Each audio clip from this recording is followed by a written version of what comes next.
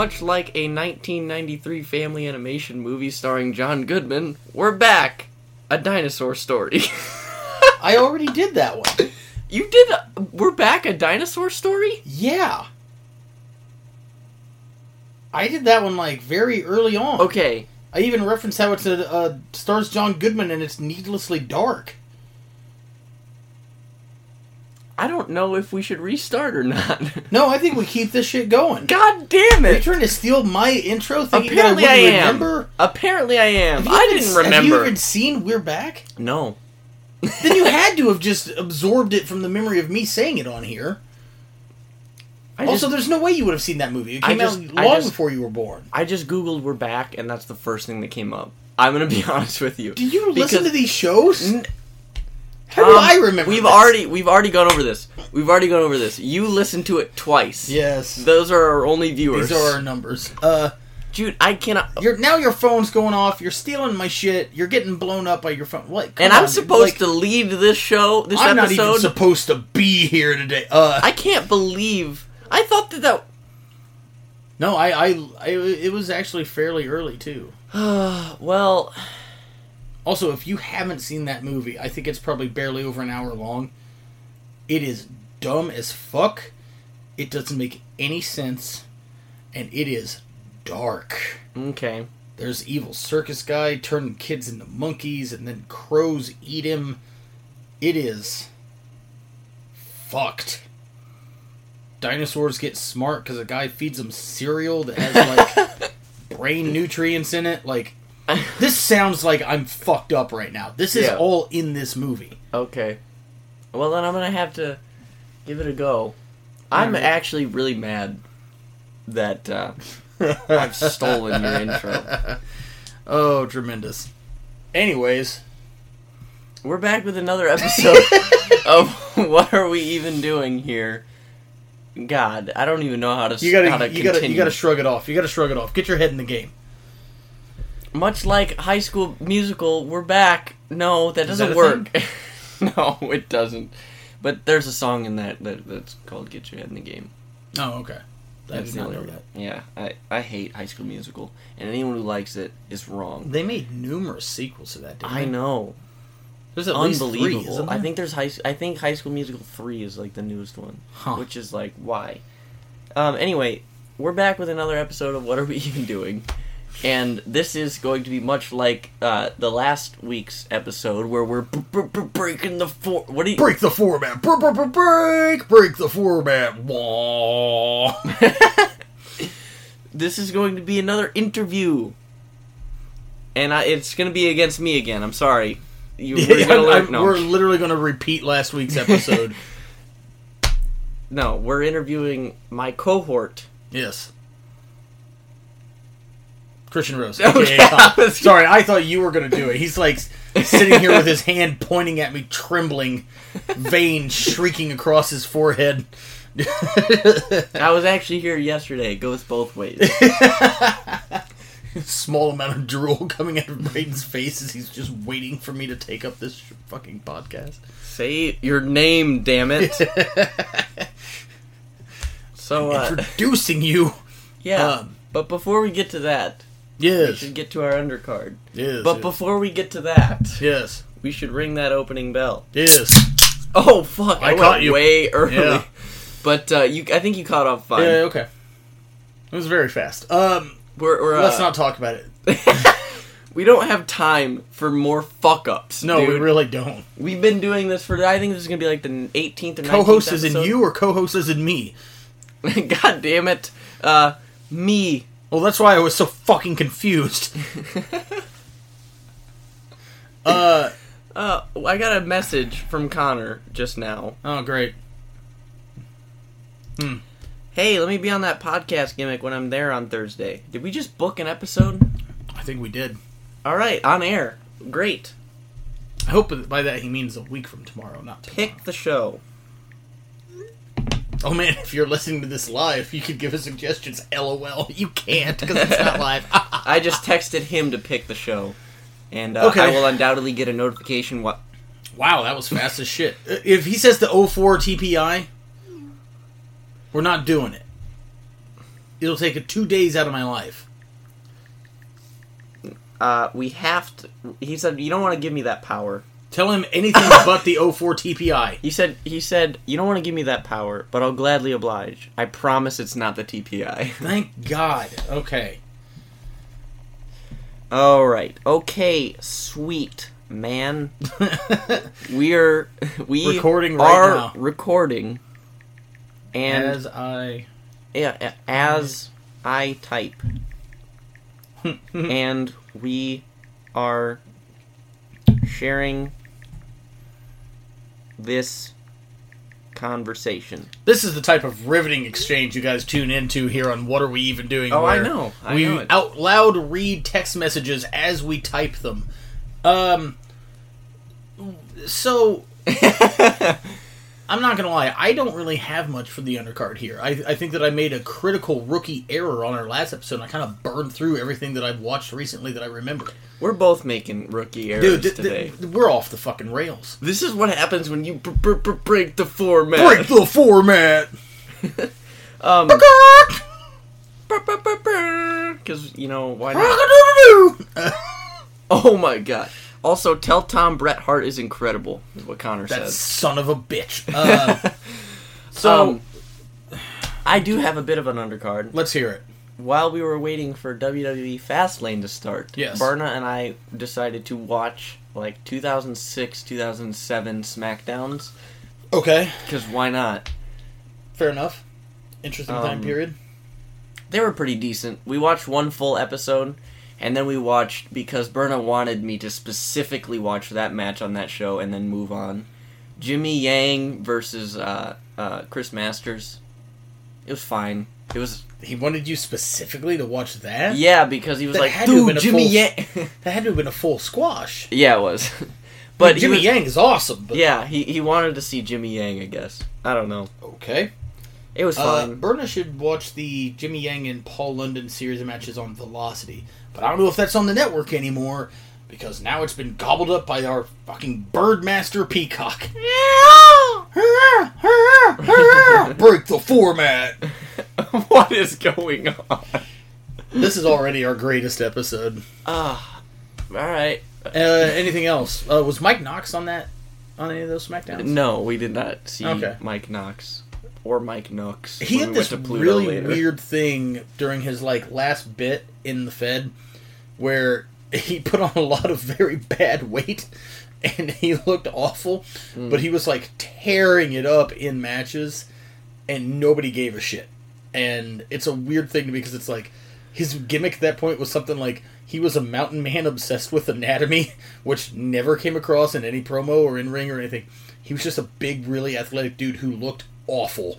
And he would have Ray would have matches with him, and they would just tear the house down. And I was always kind of like, how bad do you gotta be at everything else to be this good and get nobody even remembers that fucking guy. I don't yeah, you're right, I don't. Damn it. Anyways. Other than that, I believe that would be it. Fair. I got nothing. I still have not seen the Randy Orton episode of the Broken Skull Sessions for no reason. It's great. It's very good. It's very informative. I actually learned a lot. Made me appreciate the guy even more than I do. And at one point, I was like, how long is this? So I hit pause. Hour 43. Yes! I love it. And I was like, I think I was at that point an hour and 10 minutes in. And I was just having that moment where I was like, not that I'm not entertained, but that whole I feel like I've been fucking sitting here for a while. What is happening? And I was like, oh shit, there's another 30 plus minutes of this. I love it. Great stuff. Yeah, so are we ready to get into...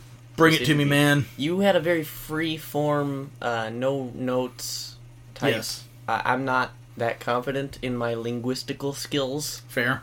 So I have a lot of questions written down. Gotcha.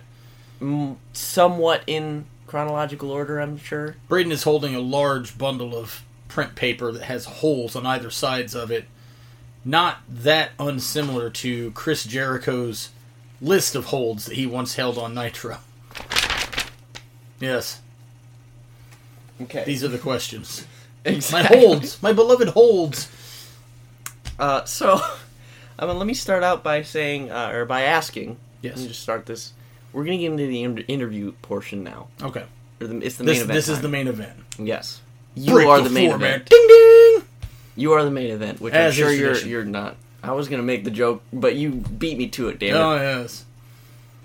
So, let me start out by asking, where were you the night of January 23rd? Why'd you do the hit and run, Tom? Wait, what day is today? I don't even... What?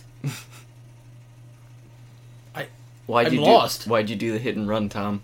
He shouldn't have been standing there. Okay. But actually, we're going to start with... I actually didn't have this in my notes, but this is exactly why I wanted you to do the interview first, so I could steal from you. You spot-stealing bitch. Okay.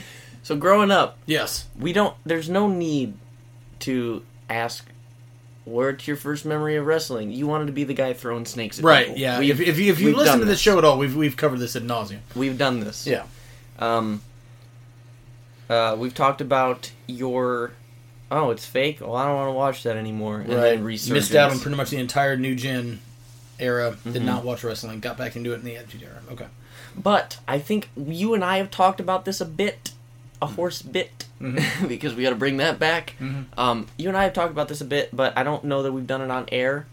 What is your experience with drama in your schooling experience? Oh.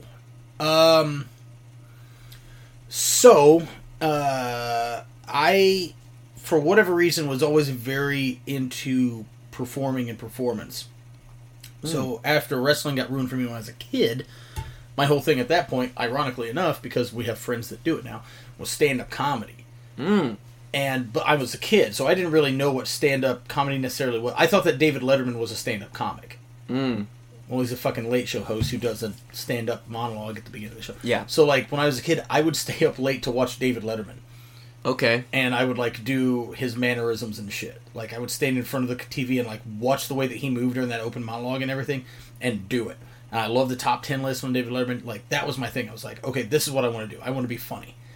So, then you fast forward to, like, school, and as far as, like, drama and performance and whatnot, when I got into high school, we had a drama club, and maybe I'm getting this backwards, but it doesn't matter. We would do, like, the fall musical and the spring comedy. So, like, every year they would do a musical in the fall, and they would do a comedy in the spring. And I think it was from my sophomore year on, I did both every year. Like, I put myself in drama classes as soon as I was a freshman, and then I actually think I ended up retaking it at one point because, like, school was fast and loose in my town, and it was a different era. So, like, once you had a number of credits already, like, you can graduate, but you just got to go to school. You could just kind of fill the time. So I'm pretty sure I took drama twice, and I did each year. I did both plays in fall and spring, and then the earliest thing that kind of started to blur itself towards wrestling, because by this point I was like a huge fan, was I had asked the teacher, "Hey, is there anything that you have coming up that would be physical comedy?" You know, because I was like, I could memorize lines just fine, and like, I could do funny shit. You know, I couldn't sing at all. Like, check out that one episode where I start with with the Crash Test Dummies homage. Yeah, but like, I'm gonna steal that a couple episodes from now. Okay, and then completely forget about the fact that you've done it, and then referenced it again. But I'd asked if she had anything with physical comedy because I didn't even know what the next play was going to be. She's like, "Oh, if we do, I'll let you know." It was You're a Good Man, Charlie Brown was the next play. And she cast me as Woodstock. Okay. And I see this get posted. I see the listing. And, like, I'm fairly tall and have been for a while. And I see this and I'm like, huh. So I go into the class and I go, "Excuse me, you have me cast as Woodstock?" She goes, "Yeah, you said you wanted to do physical comedy. Woodstock doesn't talk." And I go, "Yeah, but, like, isn't the whole crux of Woodstock that he's a super teeny tiny bird?" At this point, I'm like 6'2" and 170 or whatever. Like, I'm skinny, but you know what I mean? It's like I tower over everyone else in this production. She's like, "Do you want to do it or not? I thought you want to do physical comedy." I'm like, "All right, fine." So I was Woodstock. That was the first time I wore tights in public. Okay. It looked like fucking Big Bird, dude. Like, it was like orange tights, bird shoes, or bird feet shoes, and then like a yellow feathery top thing. Okay, so I was gonna ask you about that, because I didn't know if they were gonna have you, like, in just, like, all plain black, and you have, like, a little bird in your hand, and you're, like, going around, like, flailing. Honestly, that would have been worse. I would have hated that so much more. Really? The shit that I did was dumb as fuck, but what you just described, although probably better for the show, would have been beyond ignorance to me. I would have been like, nope. I also knocked myself out on opening night of said thing, because one of the bits was that Woodstock flies into Snoopy's doghouse. And we actually built a wooden doghouse, but it was like heavy as shit, and I didn't know how to do anything. So I flew into it by running into it head the fuck first, and opening night during the show, wham, just flat on my back, like twitching like Devon Dudley for a second, and then got up and stumbled to the back. They was like, wow, that was awesome. I'm like, To protect Tom, your skull. I had nothing. I got nothing. I hated like it even then. God, okay, wow, that was I can just imagine you just doing the Ilya Dragunov just diving. Honestly, you're not that far off. Yeah. It was just like, woo, thunk. Wow. Okay.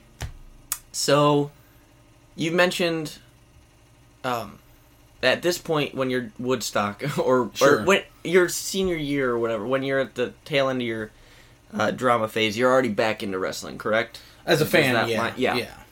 Okay, so I just wanted to make sure that those moments lined up. So, you've proven... Yes. That, and this is a completely original thought. You did not say this on the last episode. Right. But you've proven that you're comfortable being in front of an audience. I don't know, man. I didn't have anything for that. Okay. For just to tie that in. Right. So,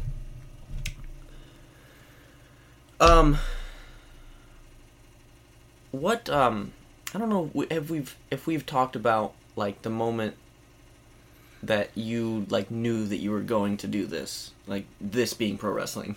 Do you like, can you pinpoint a moment where you're like, all right, this is what it is?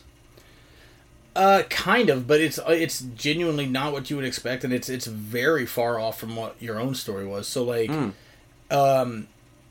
getting out of high school, I went to college for 2.5 years. I got my I graduated, got my associate's degree in radio, TV broadcasting. And interesting. My whole thing was, I want to perform. I wanted to be on a microphone. And I loved being on the radio. Like, that was part of our curriculum. There was, you had to spend so many hours a week on the college station. Absolutely loved it. And the tragedy being that during my tenure in school, so much so that at one point our head of department, who was one of our teachers, walked in and said, guys, the industry is dying, because XM had just launched. So terrestrial radio at that point has a fucking harpoon straight in its guts. And I remember him walking in and saying that. I was kind of like, we're here. You know, like, what are you doing? Yeah. Even if that's the case, what are you doing? Make jobs come out of the shower. So when I was getting out of college and I had this degree, basically I kind of went around and, like, did a little bit of job hunting and found out that doing what I wanted to do was not a viable career option. I didn't want, like, I had a certificate in sales in radio broadcasting. I didn't want to be a salesman. They were like, oh, you're really good at it. Like, you scored very high, this, that, and the other. I was like, I don't want to be a salesman. I hate this. It's not something I'm interested in. And their argument was like, well, there's no limit to how much money you make because it's all commission. I go, that doesn't mean I make anything. And plus, on top of that, I don't want to do it. Yeah. So then I'd go around to, like, different stations and inquire about, like, being an on-air talent. All of their on-air talent had 4 other jobs in the station, most of them being sales. Because no one would pay somebody to just be an on-air talent. Especially then, because, like, XM's coming out. Yeah. So anybody that has any notoriety or any know-how can be an on-air talent. So I was just kind of like, well, fuck. So my moment of, like, okay, I'm going to get into wrestling, because at this point, I'm still a fan. I'm still a huge fucking fan. Like, my best friend then, and, like, you know, I would say now, met in college because we were wrestling fans. Like, we would have class together on Tuesdays to talk about what happened on Raw. Okay. And so anyways, I'd moved out of my dad's house, and I was living in a town of Charleston, Illinois, and I'd gotten a factory job. And I was basically, at this point, I had already graduated college, but I was living the college life without going to school. Like, all I did was go to my factory job, come home, and we'd just party. And that was it. Like 5 nights a week. We'd have people over on the weekends. We'd take Sunday off to, like, pick up the house and everything and just kind of, like, recuperate. I wasn't working out. I had no interest in working out. None. I never worked out when I was in high school. Ever. And so that was it. I was just, like, working this dead-end job and just living like a bullshit frat boy without going to school. And I started to not like my job. And so this is a long walk to get to the answer of your question. I'm sorry. No, that's fine. I started to really hate my job. And as time went on, shit changed there, and I just hated it even more. So I called my old job, which was Arby's, and was like, hey, I hate it here. Can I come back to work? And they're like, absolutely, we'll make you a manager, this, that, and the other. Out of the gate. Out of the gate. So I was like, shit. So I ended up tucking my tail between my legs and moving back home. Mm-hmm. Okay.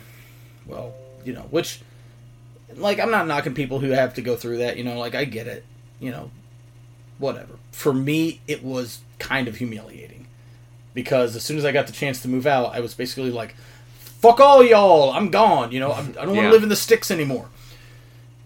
Then about like a year later, here I come. It's like, oh, I'm back in the basement, whatever. Mm-hmm. My first night back at work at Arby's, a very good friend of mine, still wrestles under the name Blake Reed. Me and him had been huge wrestling fans together for years. Like, I used to go over to his house and hang out and watch Monday Night Raw and, all this other shit. And I get there, and one of the first things he says to me is, hey, did you know that he's working there too. I get there, and he says, did you know there's a wrestling school in a town called Paris, Illinois, which was only about 45, maybe an hour from where I lived, back at my dad's. And I was like, what? No, I had no idea. He goes, yeah, I'm going to go up on Sunday and try it out and train. Do you want to go? Absolutely. There you go. So then the crazier, more ironic part is this is my first day back at this job. That night, 3 of the wrestlers for NCW came into Arby's, and they recognized Blake Reed's name on his name tag because he had emailed them about it. Remember email? And then it became, oh, you guys are going to come up train. I was like, yeah, I guess so. And it was like, oh, okay. So they were like really welcoming and everything. Yeah. So that, like, I never had the moment of like, I'm going to do this. It was literally just the most unbelievable coincidence of the right place, the right time. Somebody else sent an email. You know what I mean? And then it was just like, fuck it, let's go. And that was that. Oh, wow. Long story to get to where we're at. I'm sorry for eating up that much time. No, that's fine, because you just scratched off three of my questions. Oh, okay. So that's good. So with Zawa, it's very, like, class by class sort of thing. Right. Was that how training was with you, or was it more like, if you're there, okay, you're there until you're done, and then you're good, and, like, it's sort of like a rotating... So, the thing with... And this place is called NCW, and I have no problem talking about them by name because they've been out of business for a decade plus now at this point. The thing with them was... Like, and I'm not trying to, like, really be a dick here, but the people who owned it, ran it, and were in charge of it were... And I hate using this term. They were marks. But we didn't know that. I didn't know that. Okay. I just wanted to be in a goddamn ring. Yeah. So, basically, the way that they did training, they only did training on Sundays. Because that's when the guy who owned it was off work and had, a day off, whatever. And it was supposed to be set up to where the, quote, advanced class was from 11 to, I think, 4. And then the beginners were from 4 to, say 9. Or whenever we basically were like, that's enough, let's go. Mm-hmm. And then once you, I guess, graduated, then you could come in at 11, which... This was a ring in a carport that had sides built to it to be like a poor man's garage. This was a 14 by 14 foot ring that was homemade. Okay. And it was well made, I will say that, but it was still homemade. It was stiff as fuck. The ring posts literally had concrete poured into the bottom of them to make sure that that ring did not goddamn fucking move. So 14 by 14 feet, and it had... for those of you listening, if you don't know this, most rings have beams that go one way, and then they'll have a couple beams that go the other way underneath of that. This one had an equal amount of beams, and they were close enough to each other that they would touch. So then on top of that, it did not have boards. It had plywood. And then when I started training, on top of that, it didn't have padding. It had strips of like carpet foam.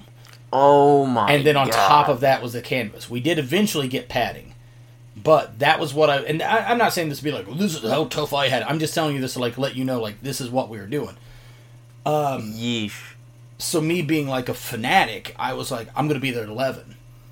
So the first like time or two, I went at 11, and I just sat and stood and watched for hours. Mm-hmm. And then finally they're like, okay, you get in the ring.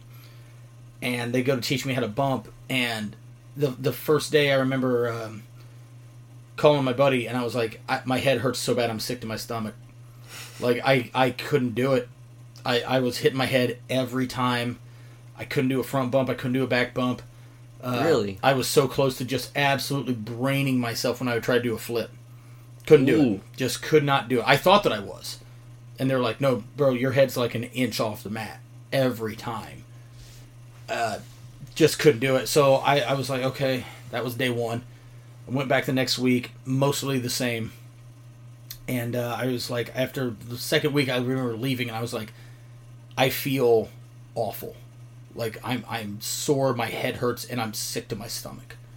And I was like, if I leave again and I feel like this, I'm not coming back. Like, this just isn't for me. Mm-hmm. Week 3, when I left, I felt slightly better. Okay. So then I was like, okay. And then, fortunately, one of my friends came up, and he trained for a little while, and then he dipped out. But he had done gymnastics. Okay. So he was the one who taught me how to flip bump. Okay. Because otherwise, I wasn't going to get it. Because like I said, the guys that were there, they, for the most part, it's not that they were bad guys, and some of them were like decent-ish, you know, in ring. But they were marks. They just didn't know how to train. And, yeah, so that was training. We'd get there on Sundays. I'd get there at 11. And sometimes we'd be there until like 8 or 9 o'clock. And sometimes it was just get in line and do bumps. Wow. For maybe 45 minutes, maybe an hour. Like, that was it. So, what was the biggest struggle? Was it the bumping itself? Was that like the biggest hurdle to come over? As far as like for training? me personally, yeah. Like it was a weird thing. Like the only natural gift I've ever had for this was that I could watch somebody do a move and I could figure out the hook. Like the whole reason that I picked the name Christian Rose was the first move I ever saw that stumped me was the Unprettier. I couldn't figure out for the life of me how he did it. Eventually I figured it out. Yeah. But, you know, that was when like you didn't see a move every week and you didn't have a DVR and, you know, whatever else. Mm-hmm. But that was the only thing that I had going for me. I could figure out how to chain wrestle. I knew left from right. I knew which way to turn to get into this because I had just watched so much wrestling. You know what I mean? It just permeated in my brain. I just didn't have any athleticism, you know, at all. So, like, once I got the bumps down, then it started to kind of come together for me. Like, I could run the ropes just fine. I could take the buckles just fine. Yeah. You know, all the base mechanics past the actual bumps. Mm-hmm. Once I got to that point, it wasn't, like, natural. Like, it didn't, you know, just like, oh, shit, I got it. But I got it pretty quickly, you know. So I actually kind of agree with that, like, from my personal perspective. Like, the chaining and, like, the learning how to hook things is always, that's been a little bit easier for me. Now I want to talk to you about possibly my favorite thing that you've ever taught me about wrestling. Okay. How natural was it for you to pick up, like, the psychology behind wrestling? Hard. Really fucking hard. So, like, if you guys can hear it right now, this is me patting myself on the back. Like, I'm fairly smart about wrestling at this point, and I'm fairly good at, like, psychology and, like, match structure and how to tell a story. I wasn't taught how. And then, I'm going to assume one of your questions is about my first match. It is now. Okay. We'll come back to that then. But basically, I was on shows before I knew how to run a match, or how to put a match together, or how to call a match, or how to communicate in ring. Mm-hmm. And I was, first couple months, just getting the shippy out of me. Yeah. Like, we had a tag team that would come in, and they were nice guys, and they liked me. But I was a green kid, and I didn't know what the fuck I was doing, and I just got beat the fuck up. And one of the guys that trained me was a referee, good dude, named Ollie Tharp from Indiana. And I remember I came up to him one time after a show, and it's like, I'm not a crier, but I was like almost to that point of tears, and I was like, why are my matches so bad? Because I genuinely hadn't been taught any, and he just goes, it's the drizzling shits, brother. You don't know what you're doing. You're not talking to anybody. And I'm like, I don't even know what that means. Yeah.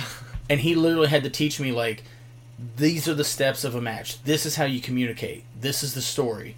You do this, and then you do this, and you, like, he's the one who taught me, like, the basic structure of a match. Mm-hmm. This is a referee, by the way. This is not even one of our trainers or owners. And I was like, what the fuck? Why are these guys not teaching me this? And he goes, they don't fucking know, brother. And I was, you know what I mean? Like, it was, and what's fucked to me is that none of the other guys did this. And I'm not saying you, like, oh, they specifically sought out Ollie, but I'm saying, like, nobody was even cognizant that their shit was bad. Yeah. Like, I knew it was bad. You know what I mean? I could hear a lack of reaction for people. And at this point, I'm only, like, 5-6 matches in. Yeah. But I'm tired of getting my ass beat. I'm tired of nobody responding. So I fucking sought some form of help from the nearest source that I could find, and I got it. And so then later on, when I look back, I was like, why the shit did nobody else say anything? To anybody. Even if you got a wrong answer, you know? But, so he was the guy that, like, kind of taught me your base structure and your base match psychology. And so then I was just like, okay, cool. And then I just started, like, any person that I was on a show with that had a match that I was like, that was good. I'm going to ask these both guys, hey, how'd you do that? Because then you can usually tell, because it's like, if they're both good workers, then maybe they'll both talk to you about it. But more often than not, it's one guy who's really good carrying the other guy. Yeah. So if you go up to those two after a match that you think is good, and you're like, hey, how'd you guys do that? Like this, that, and the other. And the one guy's like, I don't know, man, just do stuff. And it's like, well, you don't know what the fuck you're talking about, so I'm going to ask this guy. Yeah. So it's like, here's how you do it, you know, and that was that. Like, then that kind of got the gears turning for me to just be like, because at the time I'm skinny, and I'm not fast, and I hadn't figured out, like, striking as a thing yet. And even though I was good at chain wrestling, I couldn't get it over, for one, and two, nobody wanted to do it. The guys didn't want to do it, and the crowds didn't want to see it either, which is fine. So it's just a thing where I got to this point where I was like, if I can't do this, I can't do this, and I can't do this, and I can't do this, and I can't do this, I have to have something. So then that's when I kind of started going that route. Okay. So, let me pat you on the back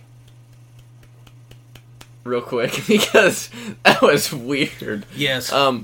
Because I've always felt personally like I've had like a basic sense of, even if it was subconscious, a basic sense of match psychology. Right. But I credit you in those long car rides to Journey Pro in Kansas City for giving me that deep understanding, or at least more of a deep understanding of in-ring psychology. So, well, thank you. I appreciate it. This is just me patting you on the back. You're welcome. So I'm actually glad that you asked that question and started learning psychology, because if you didn't, I don't know where I would have learned it from. Oh, man, it would have been awful for everyone involved. Yeah. And I'm glad that I'm starting to see, like, having gone through your training course, I guess, for lack of a better term, I'm starting to see, like, asking these questions where you got your training techniques from, because you do go through match psychology and structure in class and stuff, which is, like, I don't know, I mean, I can see why you do that, because you didn't have that at first, so... Right. So, we're just gonna go with some general questions now, because actually, you know what? Can we just talk about your first match for a second? Ooh. Can we just just unpack genuinely that? Forgot that I, like, lobbed that up to you. Let's just unpack that before we get to the general questions. My first match was bad.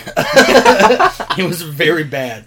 So, basically, at this point, I'd been training for, I'm going to go somewhere around 2 to 3 months every week. I had finally learned how to bump. I could fucking bump. And I'd learned how to tie up. And I could do wrist locks and hammer locks and headlocks and tackles. Hip toss, arm drag, body slam, come on, baby. 2 claps and a let's go. Goddamn right. Don't just body slam me. Show me all 4 sides and then fucking body slam me. So, I didn't, you know what I mean? Like, I didn't have enough going for me to have a match. But... When did you find out that you were going to have... Oh, I'm getting there. Oh, okay. So, but we were about to have a show for NCW in the town of Centralia, Illinois. It was in March of 2006. So we're just coming up on my 15? Just past my 15-year anniversary. Jesus. I'm so close to the grave.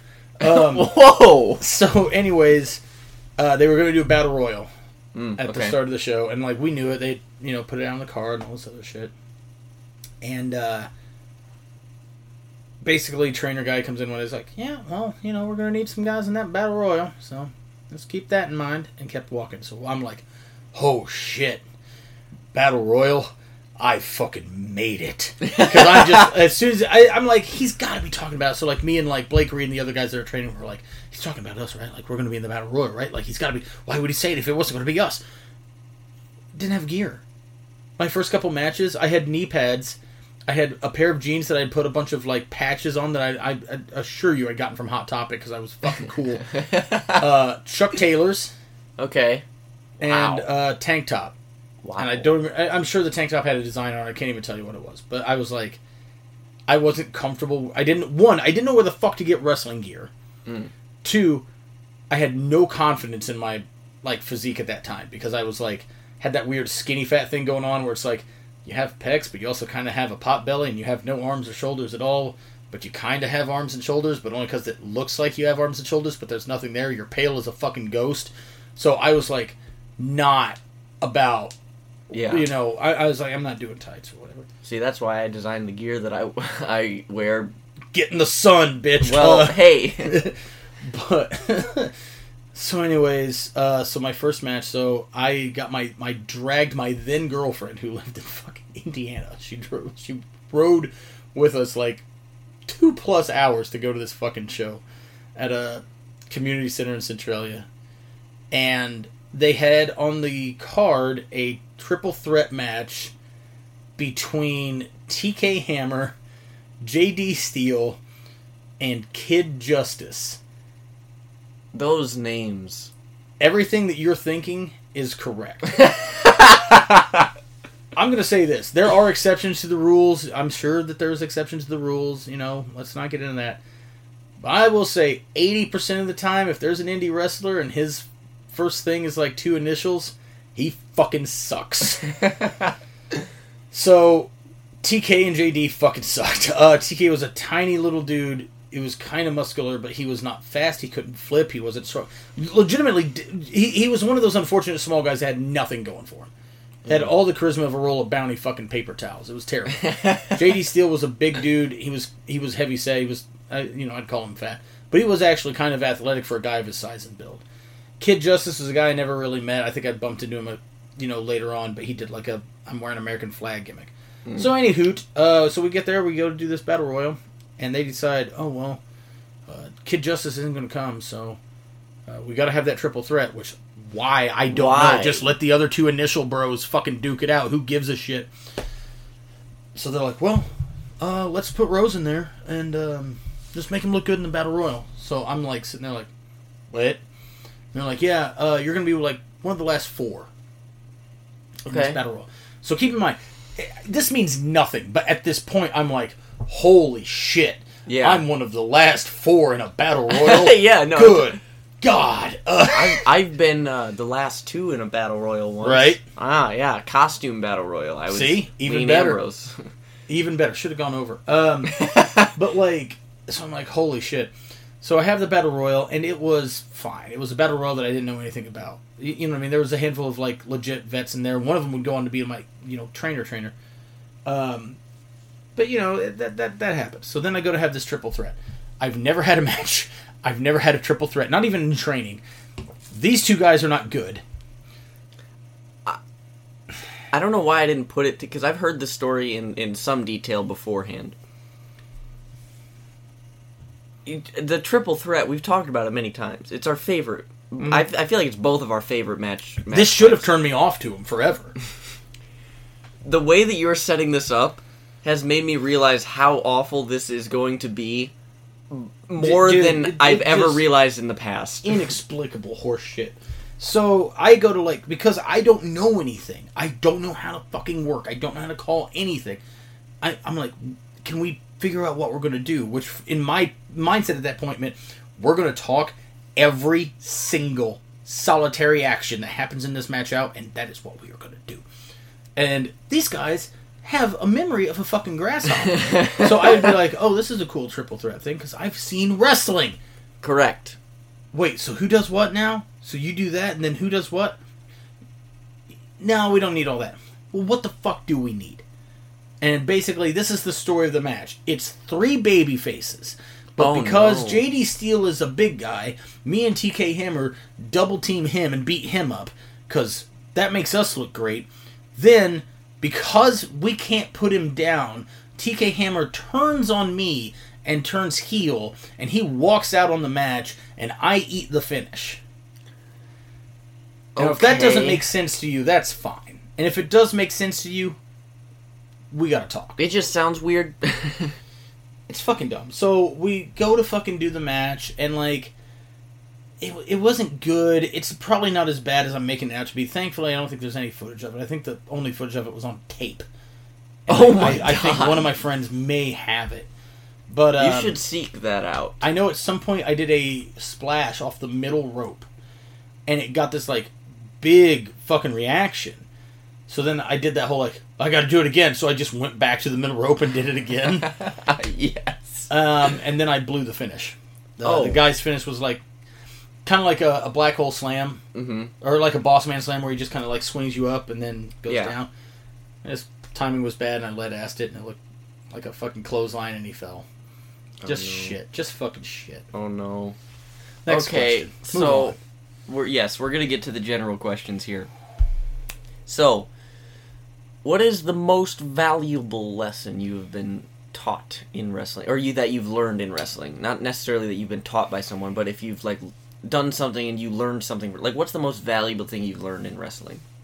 So, off the top of my head, my first reaction to that question is to say, work for the show. Okay. You don't work for the match, you don't work for yourself, you work for the show. If you're on second, have a good match, but have a good second on the card match. Yeah. That way when the guys who go on last, they can have a main event match. Yeah. If you're on the fucking pre-show, don't do false finishes. Don't do destroyers. Don't do anything off the top or middle ropes. These are things I've seen. Oh my god. But yeah, so it like, and maybe there is a better one that but the moment that you asked me that, my initial reaction is work for the show. Yeah, I think that's a real important lesson, actually. Right. It's someone that I've at least tried to take into account when I'm nervously, frantically working through a match with someone I've never wrestled before. Right. So I think that most of the people that like just don't adhere to that and they just do shit, they are just creatively bankrupt. They don't know how to have a good match that's not based around multiple How many finishes. things can we do? And even if you do a lot of things, whatever. But like, it doesn't have to be about multiple false finishes. Yeah. You can have a great match that just ends. Yeah. You know. But okay. Anyways. Next. What is the most? I have a specific moment that I have in mind when I came up with this question, but I'm interested to see if that's where you're going to go with it. What is the most unique way in which you've been taught a lesson? Not necessarily like verbally or something, you know what I mean? So, again, this is my initial reaction to this, and maybe there's a better one that I would have to think of, but hey, I don't want to sit here and give people 2 minutes of dead air. Yeah. One of the matches I had with Eric Cannon, because Cannon's a huge influence on me. He's absolutely a great guy. I don't have a bad thing to say about him. Borderline mentor. One of the matches I had with him in North Dakota, we were given like 10, 12 minutes, and Cannon's the guy that like, I was honored also that he would always request to work with me. Like, if he was coming to Illinois and we were on the same show, he would request to work with me. And to me, that was like the biggest nod of approval. Mm-hmm. So we're in North Dakota and we're having this match, and they wanted us to go, I want to say it was like about 10 minutes, maybe 12, but they wanted us to like really, tear it up. So Cannon doesn't like to plan everything, so we pretty much planned like a crazy cool back half of the match, or back third maybe. Mm-hmm. And we're out there and we're having the match and everything's fine. And he skipped a bunch of shit. He called something. I was like, okay, I'm not going to say no. You know what I mean? Like, you're the vet here. Do what he says. Skipped a bunch of shit. We went 6 minutes. Finish. Go home. I get to the back and I'm like, hey man, like, are you hurt or anything? Like, what's up? And he goes, no, why? I'm like, when we had all this stuff that we were going to do and we didn't do it. And he was like, crowd wasn't into it. So why bother? And I'm like, what? And he's like, they weren't into it. So why bother? Why put our bodies through all that risk if they're not? If they weren't into it at that point, they weren't going to get into it. Yeah, was what he was trying to say. And at that point, it's not worth taking risks and brain busters and all this other shit that we were going to do. Yeah, if there's not going to be a reaction. And the idea that you could do that you could just on the fly be like, nah, fuck it. Yeah, crowd's dead. They're not biting, and we're not giving them what they want. Mm-hmm. You know what I mean? Like, whatever it is that we're doing, they're not biting on. Let's just get the fuck out of here. Maybe somebody else will have better luck. Yeah. And that's probably one of the top ones for me. That I like it because at that point I've been working for a long time. I just didn't even know that was an option. Yeah, you know, I was like, I thought we got to see this through. We got to make them care, and it's like he's so good at being like, no, they don't, and they're not going to. So that is pretty brilliant, if you ask me. So before I get to another specific talking point, can you pinpoint a moment in your wrestling career where you, like, felt completely comfortable and that you knew that you had this down? Like, was there, like, a moment where it clicked where you're like, I'm good at this? Or was it more like a gradual sort of thing? It was a little bit more of a gradual thing because, like, I always had, like, once I got to a certain point, I started to have that shitty attitude where it's like, fuck it, I'm good. Everyone else sucks. I'm good. Which is not the right attitude to have. But I think the first time that I had a match with somebody that was higher up in the food chain than I was, and it delivered, and that's when I was kind of like, okay, now, like, I had, like, some confidence before, and it was Davey Richards was my first, like, quote-unquote name guy that I had a match with. I was scared shitless going into that. But, match was good, asked him afterwards, any critiques or anything? He's like, no, man, not really, you're fine. Which, granted, he was probably just blowing smoke up my ass and just didn't want to talk to me, which is fine, I don't give a shit. But, I had a match with him, he didn't beat the ever-living shit out of me, and, you know, it was good, so that was a big thing for me. I think that, like, one of my tipping points where I was just kind of like, I have this now. There's a match with me and Alex Castle. It's on YouTube. It's for the IWAU Championship. There was a lot of, like, backstage stuff going into it. Like, me and him were totally fine. I was leaving the place because I was going to Dreamwave. Basically, was what it came down to. So, like, I don't want to be here anymore. Beautiful segue. So, but go ahead. So basically, we had this great babyface build for him, and I was just like godless killing machine heel champ, and we had this match, and neither of us were actually feeling it. It wasn't that like we didn't want to work with each other. We loved working with each other. He's my best friend, but we just didn't want to be there. So we basically put together like a few, very few things late in the match, and then the rest of it is completely called on the fly. And I have rewatched it several times. It's so awesome. Like, in my mind, it holds up. The fact that it's on the fly is just money. The crowd is absolutely livid for it. Not livid. Molten is the word. I don't. Why did I say livid? They're pissed off. They're at you. Pissed off, hot. And it was completely organic. It was great. I really fucking felt it. And, like, I remember afterwards just being like, "This is the perfect close for me leaving this place because this place made me much, much better than I was when I got here. Now I fucking got it. There you Bye." Go. Like, bye-bye. Suck it, nerds. Suck sand. Suck sand. What a beautiful segue, though, because my next thing is talking about the Dreamwaves. Yes. Waves of dreams. As it were. So, I'm a young boy in the crowd. Sure. Seeing this man talking by a chain link fence in black and white, and I'm like, this guy has to be the baddest motherfucker of the lands, because he's like no one else. So even even at like the height of my fandom, I wasn't really watching WWE that much. It was mostly Dreamwave stuff. Well, it was super local for you. Yeah. Like, that's a 10-minute drive from your house. Yeah. Right. And I cared so much more because it was the intimacy of it. Right. And until then, I had not seen, like, Hade Vanson-esque vignettes for someone... Deep pull. I know. Hade Vanson-esque vignettes for someone to debut in Dreamwave. And I'm like, this guy has to be the best motherfucker in the world. And then, so you come here, okay? Right.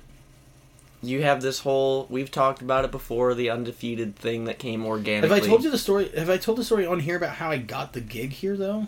I don't believe so. Go ahead and tell it. So, like, I'm not trying to, like, hijack the thing, but I don't want to, like, jump it. But, like, so, at this point, I'm working for, you know, indies all across Illinois, because there used to be a lot of them. I'm going to, like, Indiana and Ohio and, you know, dabbling down in Kentucky and shit. But I knew what Dreamwave was, and I knew it was a big deal. And I was like, I don't know how to get in there. And then I heard that they do tryouts. And then when I heard that Waylon Beck, a.k.a. Ryan Phoenix, came in, he did a tryout. And they were like, yeah, we'll use you, but you're not Ryan Phoenix, you're Waylon Beck. So they gave him a new character and everything, which, by his own admission, much better. Yeah.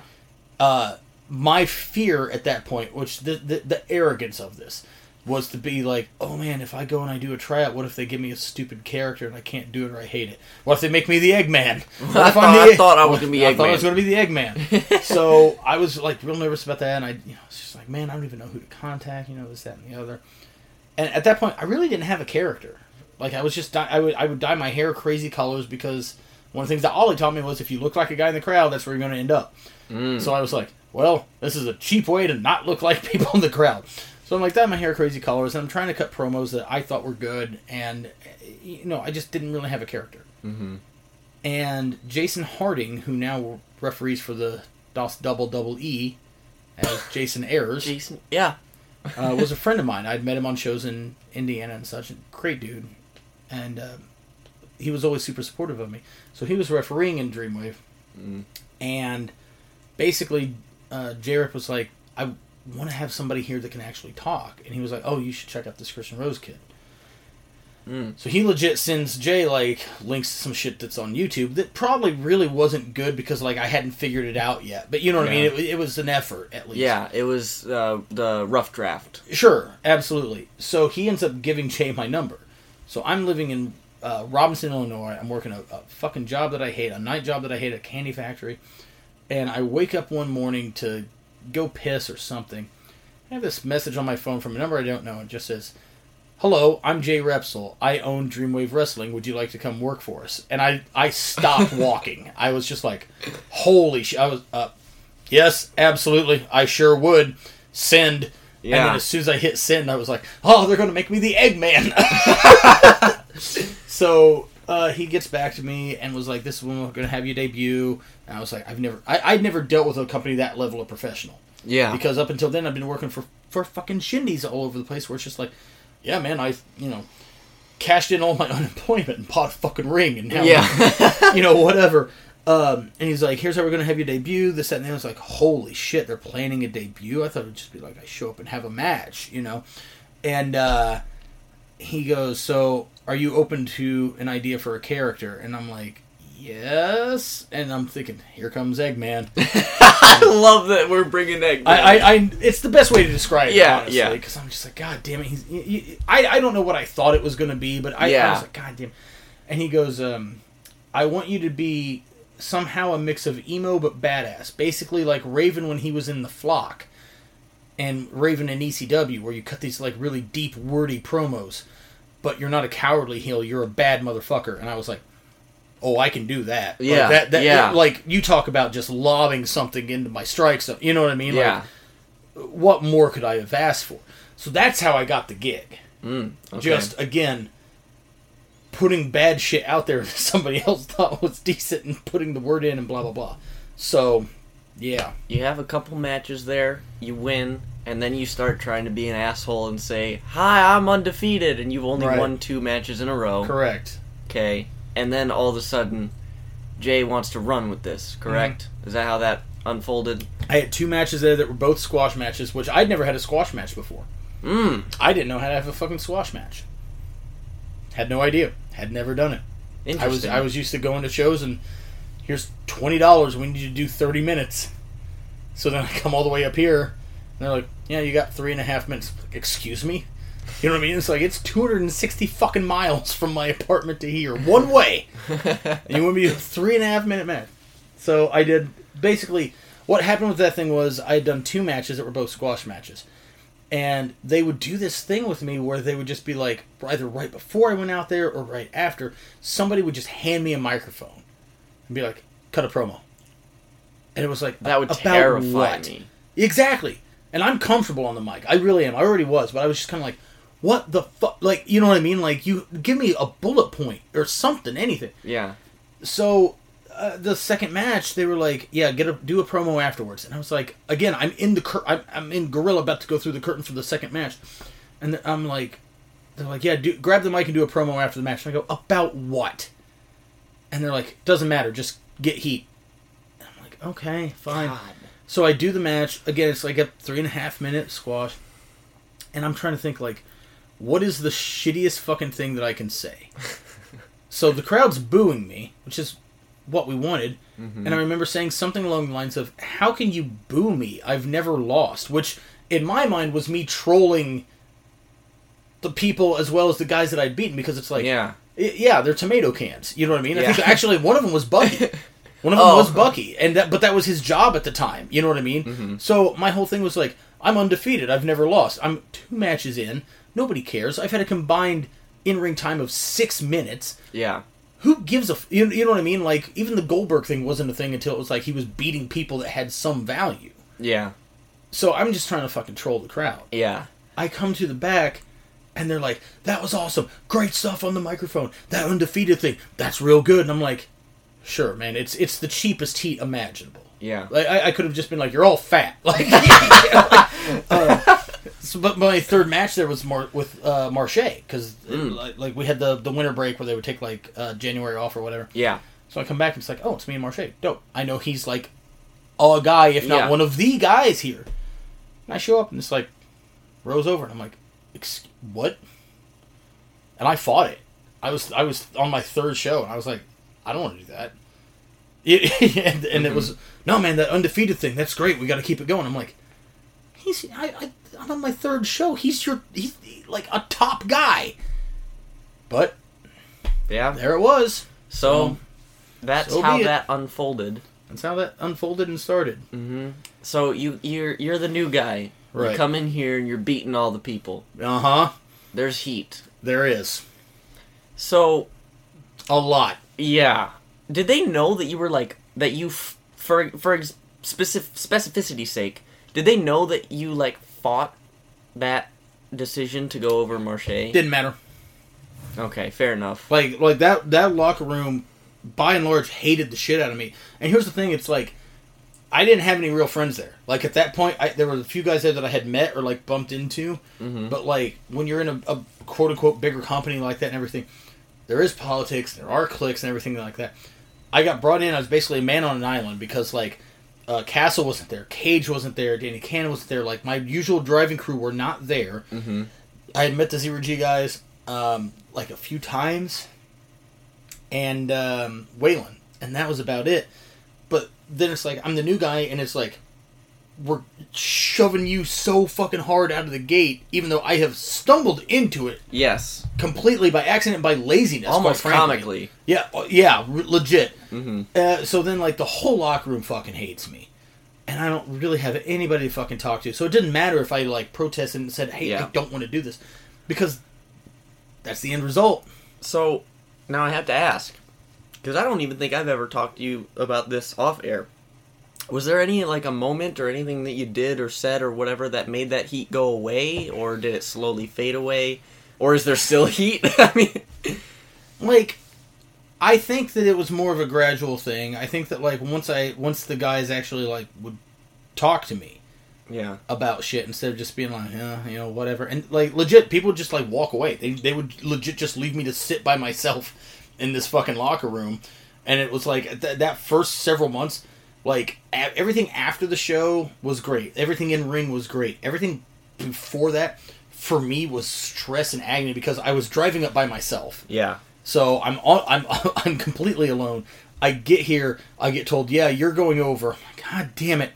I have to then have a match with this guy who's been here longer than me and say, you have to go down.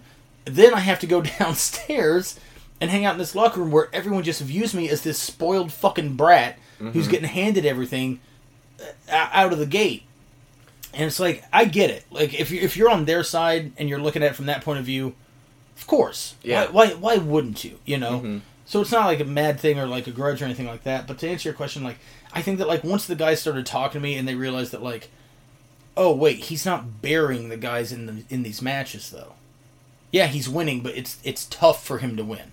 If I just come in and gone like full Goldberg or Ryback and just ran through people, they would have had heat with me and probably rightfully so. And I don't think it would have gone away. But like, I never made it like that. I don't think I ever had, like, outside of those 2 squash matches early on, I never had a, quote, dominant performance at Dreamwave.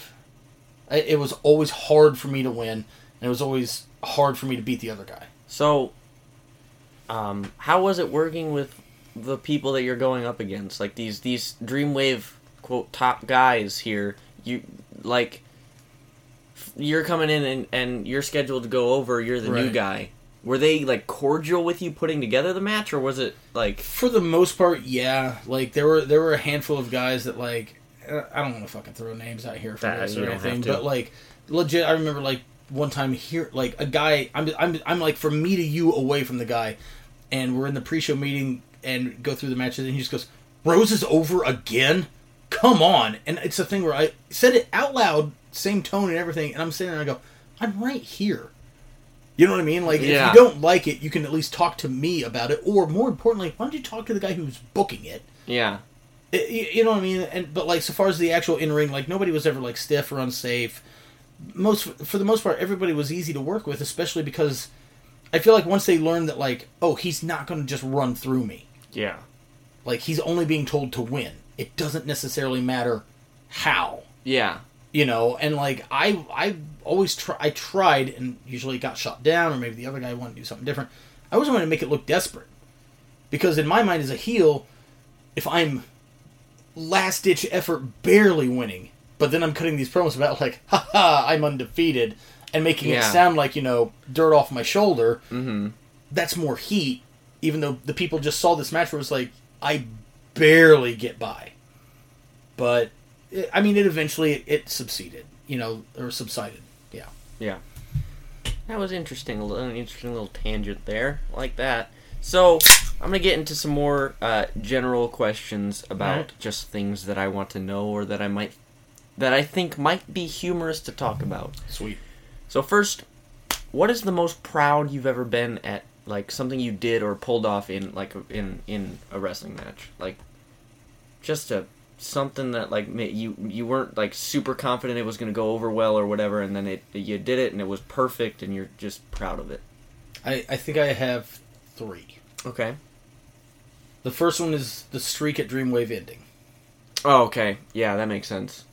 Because, man oh man, I had to fight real hard to get that to end, and to get to end the way that it did. Mm-hmm. And if we do like a part 2, or if we wanted to just like keep this thing going, I don't care if we do a long episode. I don't give a shit. But I still remember as being pinned on the, like, literally on, 1, 2. Normally it's like, thank you, are you okay, whatever. I still remember I just said, I'm so glad this is over. Wow. 2 would probably be my last, what I would call my last match at Dreamwave, me and Cage at the 100th show. I was very proud of that because we were both very beat up at that point. Like, I was pretty badly injured. Cage was too. So we couldn't do what, we had done at that, prior. But people were just absolutely, like, people were in tears. You know what I mean? Like, people were just sucked in.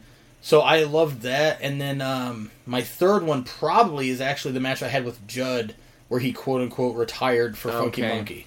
Yeah. And that was just because, like, I was so proud of that because, like, that was his idea almost a year prior. That was all his idea.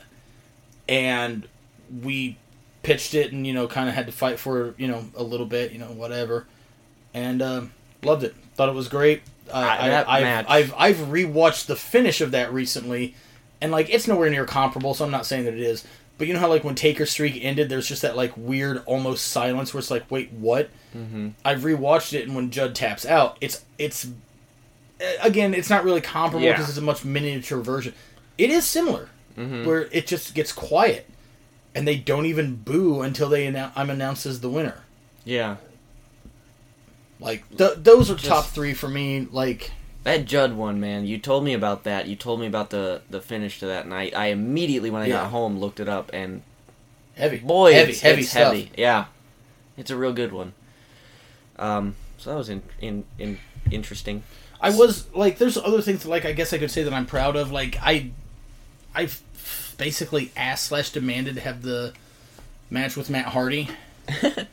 And it delivered. Mm-hmm. So, and I hadn't been given that opportunity up until that point by anybody. Mm-hmm. So that match being good was a real thing for me, where I was just I was very proud of that. I was very proud of the stuff I did with Shotzi Blackheart at Journey. Okay, I'm still very proud of that. That was their biggest drawing crowd, was the blow off of that feud, and I was proud because I was storytelling will sell tickets. Mm-hmm. That was the thing for me that I was the most proud about, where it was yeah, man, you can have great matches. And we should always have great matches. But their biggest house was to see a villain get his comeuppance. Mm-hmm. And I think that that's the most important fucking thing. Mm-hmm. Anyway, sorry. That was their biggest drawing crowd until referee Braden stepped up and that's true. It was the biggest drawing one at that point. But no, yes. I know. I just thought that was an interesting... If we could just go on a side tangent here. I don't know if we've told this here, but I do want to say it because it's evidence of you fucking with me, you ass. So I... Oh, I know what you're going to say. Finally, I started traveling with Tom to other places and reffing if he could get me on, which I don't think there was a time that you were unsuccessful in that, honestly. I think... Sweet. Batting 1,000. Yeah. Honestly. Whether it was reffing or just doing something on the show. But I was reffing a match between you and Fowler at Journey Pro. There's my phone. There's another one. And again. I was reffing a match between you and Fowler. Yep. And just about before we go out there, you could see it on my face. I'm nervous because this is, first of all, I have an earpiece in, which is new. Right. This is much larger and much more intimidating environment than I've ever been in. Because it's a big crowd, plus they're very close to the ring in Kansas Hall. Yeah. So, when you say intimidating, that crowd was great, but it was also kind of intense. Yeah. That was one of those best type of crowds, though, to me, where it was as long as you were doing something good, they loved it. Mm-hmm. But if you were doing something bad, man, it was just crickets. Yeah. But anyways, go on. So I'm nervous going out there, and you know this. So we're just about to go out there, and you said, I think this is a direct quote, but I don't know for sure. You said, "Hey, this is the biggest crowd they've ever had. Don't fuck up." Yeah, which only made it worse. Say, yeah. But yeah, I don't know. I thought that was fun to talk about. Got anything else for me? I have a lot more. Bring it. I'm honestly, I'm all for keeping this going. We're barely past an hour. I don't care. Let's set a record. I thought we were way longer. I own this network. We're gonna keep going. So, what is... Just because you know how I feel about you being angry, I think it's funny. Right. What is the worst experience you've had with a spot being blown? Oh, fuck. Okay. So, are you looking for a, God damn it, where the fuck was Vicky type of thing? Sure, yeah. Or, okay. So, for that, I will... God, this story makes me sound like the worst person of all time, which is fine. I'll fess up to it. So, right when I had started deciding to use the Ride the Lightning, a.k.a. Dog Shit Go to Sleep, a.k.a. the Lazy CM Punk as a finish, I don't think it's lazy. I think it's cooler. It's just I think it's a funny name. So basically, I do this thing, and honestly, sometimes wrestlers will all do this thing where we forget what moves we do. You actually asked me what moves you do. Right. While planning a match one time, and I was like, how would I know your moveset better than you? Right. So basically, I'd been using a rolling elbow as a finish, and I was like, I need something different because these are the hotness. Everyone's fucking doing it. Which I should have just stuck with it and just been like, yeah, fuck it, mine's better. But somehow, some way, stumbled upon Ride the Lightning. Cage claims I stole it from him. That is simply not true. But, so, to get to the point of the story here, I am on a show for UWC in Georgetown, Illinois. I think I know this And I'm having a match with this guy, and I can't remember his name right now, and that doesn't fucking matter. But basically, the referee comes up to us, and he was not a very well-experienced referee, which is, again, not his fault, whatever, we're all trying to fucking do shit. And he asked us for the finish, and I was like, rolling elbow. Basically a knockout. Like, he goes absolutely lifeless, just count 3. He says, okay. Referee walks away. A few minutes go by, and I'm like, oh, fuck, I'm an idiot. I've got this new move I've been wanting to do for a finish for the past 5 days. I grab the guy, and I go, hey, man, instead of rolling elbow, do you care if we do this? And I, show him how Ride the Lightning works. He's like, yeah, okay. And I go, it's the exact same cell. You're knocked out, it's knee to the face. We don't have to change anything about the match at all. He goes, okay, cool. Well, I don't tell the referee. Okay. So, on the one hand, yeah, this falls on me for not telling the referee, but on the other hand, you will see where we fucking get to. So we do the match. The match is bad, by the way. I can't stress that enough. This guy got blown up walking to the ring, which was frustrating because he wasn't in bad shape. He was a chalk outline the whole time. It wasn't really over. I'm yelling at people. I'm trying to get heat and just beating the shit out of this dude and just not giving me anything back. So I'm just like, fuck it. So we go home. I hit the Ride the Lightning. And it's supposed to be that he's knocked the fuck out. So I go for a lazy, arrogant pin where I'm just kind of sitting but laying back on him. Mm-hmm. The referee goes down and it's 1, 2, and nothing happens. And this guy doesn't move. I can't stress this enough. He is just straight the fuck up, staring into the lights. He has not moved his fingers. So it's 1, 2. Why are you not counting, referee? Just screaming it. The ref, in an attempt to cover, I don't know, whatever, because he's in the moment, goes, his shoulders up. And I grab this referee by the shirt collar. As I am now climbing over this guy into almost a sexual mount over his chest. And I just scream, how? Explain to me how! Now count! You fat pile! The guy, very much taken off his guard and everything, rightfully so, counts 3. I had worn a jersey to the ring. I can't remember what it was for, but it was something. As soon as he counts 3, I run to the ring and grab it. And keep in mind, homeboy is still selling this finish like he's been shot through the head. He has yet to move. Yeah. And he's just hearing this. Yeah, absolutely. I run to the ring post, I grab my jersey, and I just start lashing this guy, this referee, like whipping him with it, like Jesus carrying the cross, dude. I am just fucking whipping, just screaming, get out of my ring. He gets out. I'm getting heat on the corner, turnbuckles, whatever, blah, blah, blah. The guy goes straight to the back.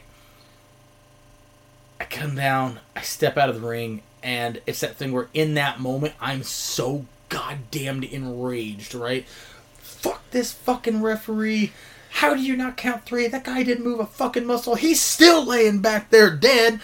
Fucking this, that, and the other, blah, blah, blah. And as I'm walking towards the back, all of a sudden it fucking hits me. I'm like, didn't tell him I changed the finish. Fuck. So I get into the locker room, and this guy is like, and I'm not trying to be a dick or anything like that, because this is just whatever, but I get back there, and he's trying not to cry. He's doing that whole thing. I'm like, God damn it. So I go up to him like, hey man, I'm sorry. I changed the finish. I forgot to tell you. I'm so sorry. I begged for forgiveness. He's like, it's okay. And I'm like, no, dude, that legit. That's not who I am. I'm genuinely not like that. And I don't know what the fuck set me off on that instance. And I'm like, I'm so sorry, please don't, whatever, blah, blah, blah. And he's like, no, I understand. I got to count 3 if it's 3. And I go, yes, you do. Also, I should have told you, we changed it. And he quit refereeing. So, oof. Yeah. Yeah. I was always very intimidated working with you as a referee. Just because I think I saw that bit of you in your eyes. No, I'm kidding. It was mostly because, dude, I grew up watching this guy, and now I'm in the ring with him. What the fuck is going on? Right. But that's besides the point. I think that's up there. Otherwise, I've got a different story about it, but it's very similar. Where it's like, guy fucks something up, I absolutely fucking scream at them in the back. Kid quits the wrestling business. How many people have you made quit the wrestling those business? 2, and I think that's it that I'm aware of. That I directly was like, I have bitched at you so viscerally that you have nowhere to go. Okay, wow. So, okay, switching gears a bit. What is... what's the most nervous you've ever been before a match? Ooh. That's tough. I was a nervous fucking wreck for a while before working with Matt Hardy. I was a nervous wreck for a while before working with AJ. I can imagine. I think those 2 are at the top of that for, I would say, different reasons. But yeah, like off the top of my head, that's got to be it, because the AJ thing was such a bizarre thing that it even happened in the first place. I think it was like one of his first 3 or 5 matches after he left TNA was against me. So it was like Amazing Red, AR Fox, Christian Rose, and I was like, holy shit. Yeah. But I was so nervous about that, just in ring. You know what I mean? Like, he's this generation's HBK. In my mind, like bell to bell, who the fuck's better on a consistent basis on a mainstream platform? That's fair. The Matt Hardy one was basically because that was the first big name I had worked with. Yeah. And I really was... That was an example where I, like, pushed my chips forward because they had announced that he was coming in, like, a couple months, and I remember I texted and was like, hey, I've been working here almost a year. I haven't asked you for a damn thing. And I'm like, I'm very grateful for the opportunities you've given me and everything, whatever. I have not asked you for one thing. I want that match. And almost didn't get it. Almost was like, no, we're trying to keep you undefeated. We don't know if he'll do business, this, that, and the other, blah, blah, blah. And then it was just like, fuck it. And I was like, even if it goes a different way, who cares? I'm undefeated for a fucking year. And I lose to a guy who's going to go in the Hall of Fame. Who could care? Yeah. What more? What do you want? Yeah. It's not how it went. Cool, but yeah, that was one because I was just kind of like, oh man, if this sucks after I like. You specifically requested it. Yeah. Then. Oof. Yeah. We're switching it to sort of pseudo wrapping up territory. I have a couple more questions left. Bring it. So just a general, has there ever been a point in your wrestling journey where you thought, maybe it's time to get out? You know, wrap it up. Okay. Is there any specific? One was very early. Really? Was it the training? Was it the No, like not even that.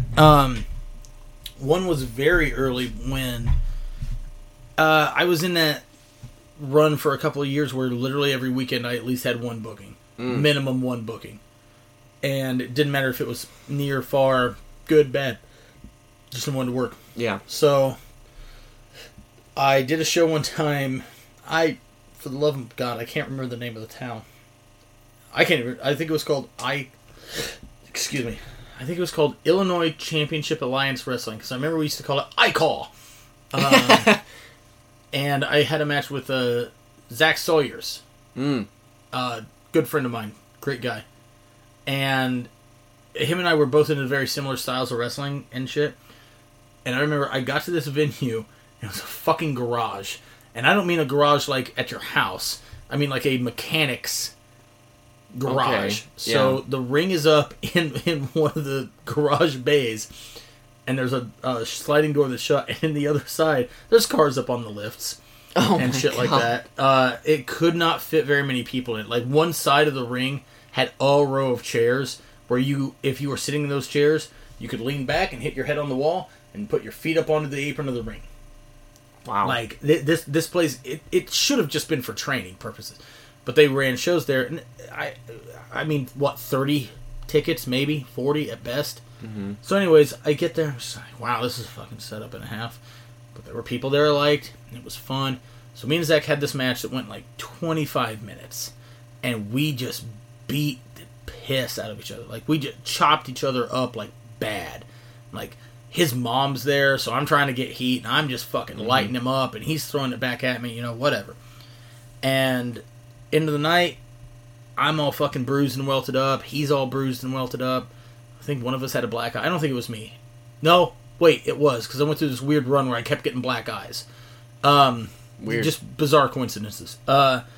We go to leave, and the fucking guy paid me $6. $6. Yeesh. And I'm like, looking at it, and I just kind of look back at the guy, and he's just standing there like, uh-huh. And it's the thing where it's like, I don't even know how to, like... I'm like less than a year in at this point. Mm-hmm. I'm like, I don't know how to fight this. I don't even know what to say. We hadn't agreed on any money at all. $6. I take a couple steps forward, and I'm putting this money in my wallet, and some dipshit behind me who had also had a very bad match that night. My match was at least good, but his was very bad. Walks up in line, guy goes to hand him $5, and he goes, nah, man, keep it.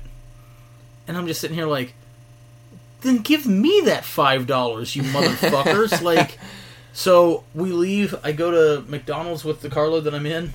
I bought whatever food I bought, and it was $6 and like change. And I'm like, I can't even buy fucking McDonald's with this. And I'm so tired, and I'm so beat up, and it's like 3.5 or 4 hours to get home. Fuck this. I was just like, I don't want to fuck... Like, that was one where I was just like, I don't know, man. You know what I mean? And then didn't even, like, articulate that to anybody else in the car or anything else. Not until, like, long years later. And then talked myself out of it. But, yeah, that was one where I was just kind of like, nope. Yeah, that's tough. That's tough. So, that being said, you know, we just, we discovered that you're 15 years in, right? Yeah. How much time do you think you got left? All as far as in-ring goes? All of it. Really? Yeah.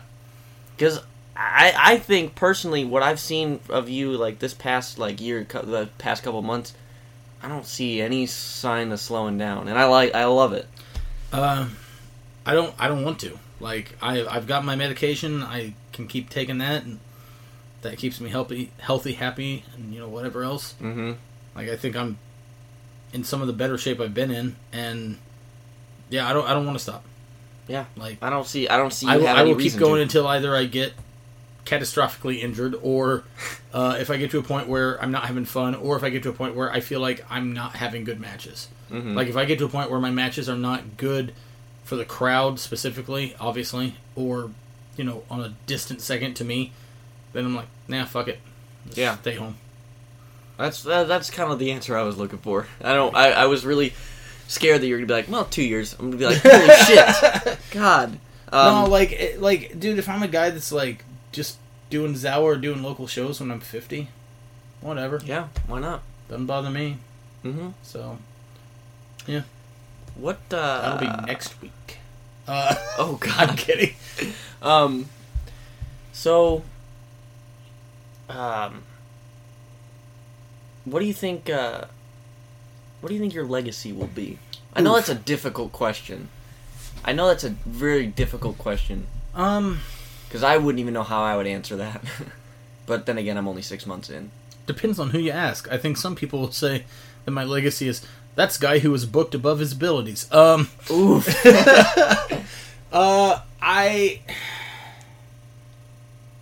Honestly, I hope that my legacy ends up being more for training other people than actually in ring. Because I think that fans are always going to remember me for having that run in Dreamwave and for being a guy who doesn't lose very many matches and runs through all these name guys and blah blah blah blah blah. Mm-hmm. And that's fine. I'm not shitting on that at all.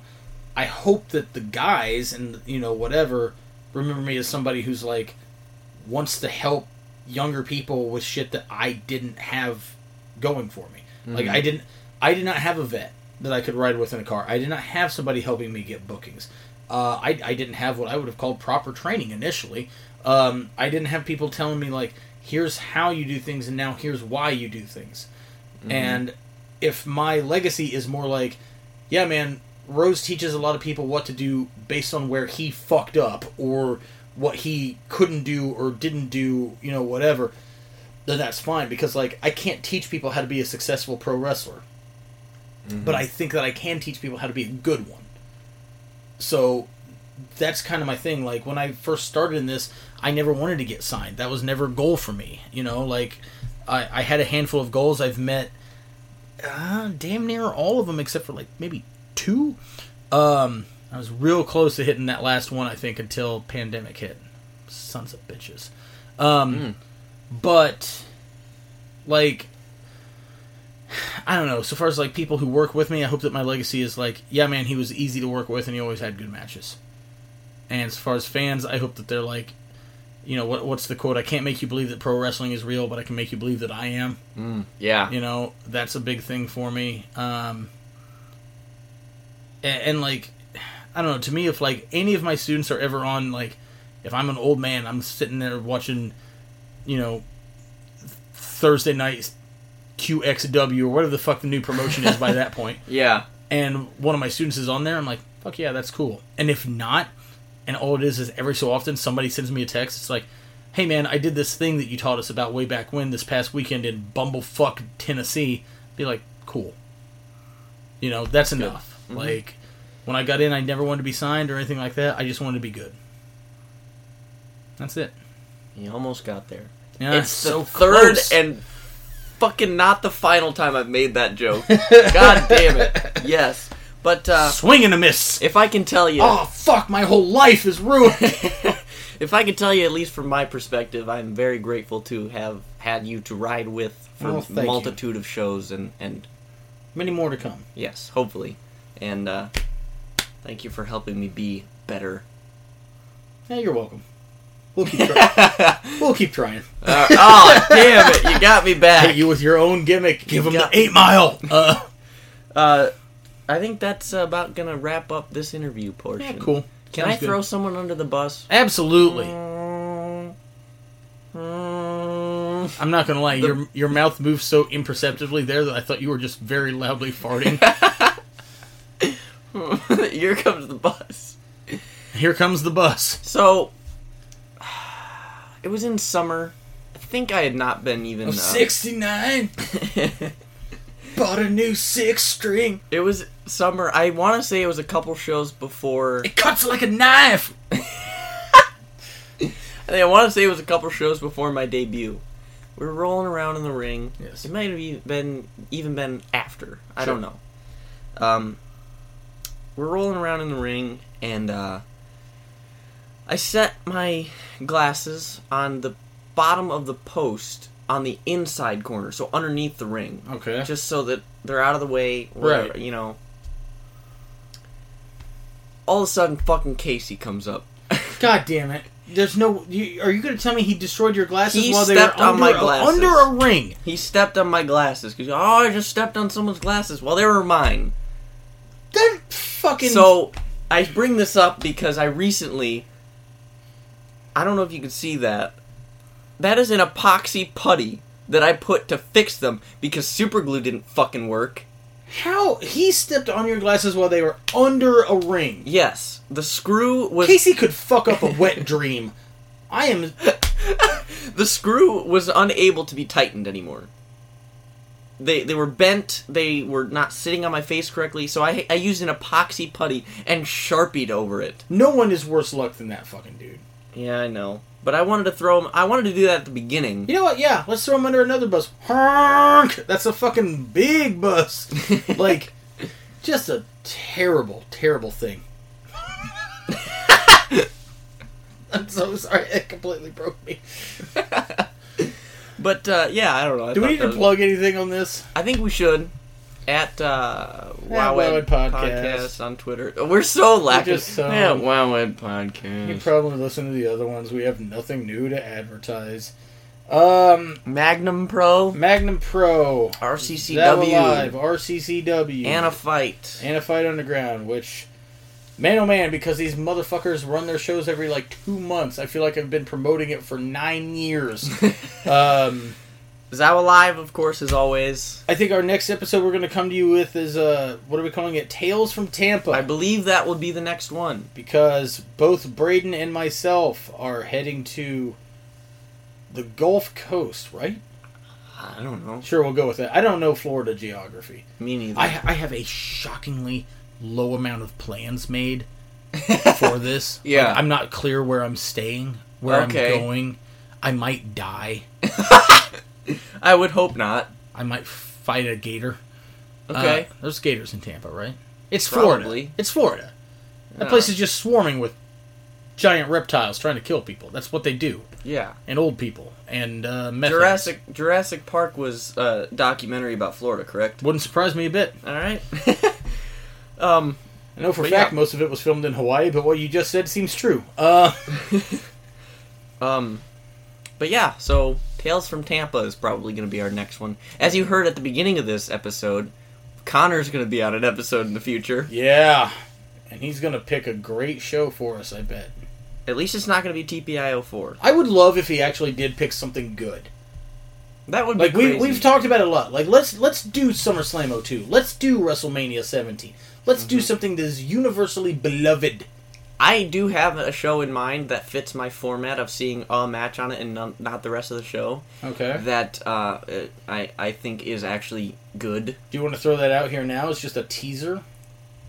Yes. SummerSlam 2013. Oh, my beloved Punk versus Brock? Yes. You've only seen that? I've only seen that. And the Gazpacho promo. That show fucking rules! Yes, absolutely. On board. On the fuck board. So these are upcoming episodes. On the fuck board? On the fuck board. These are upcoming episodes on the fuck board. Tales from Tampa. Whatever horseshit Connor picks.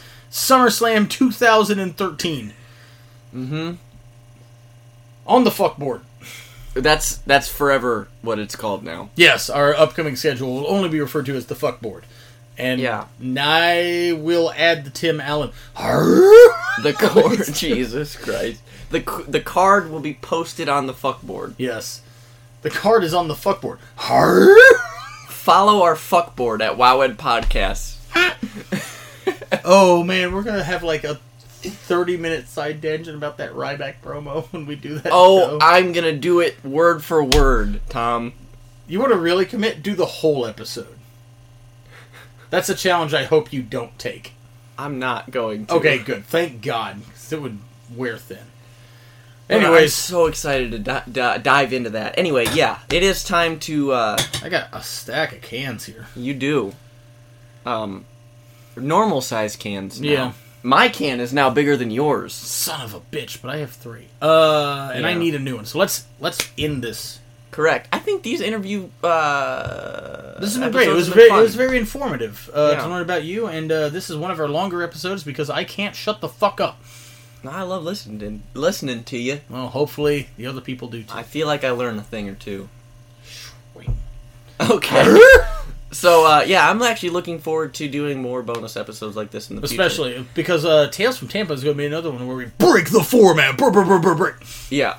I'm going to just call these episodes... Four. Break the Format, Episode 1. Matt. Break the Format, Episode 1, The Phantom Menace. Why The Phantom Menace? Is that not what the Star Wars Episode 1 thing was? Well, yes, it is. But... Yeah, it seemed kind of random. And I was going to call it Episode 1 and then Break the Format Episode 2, Attack of the Clones? ? I would also like to... I love how we just keep...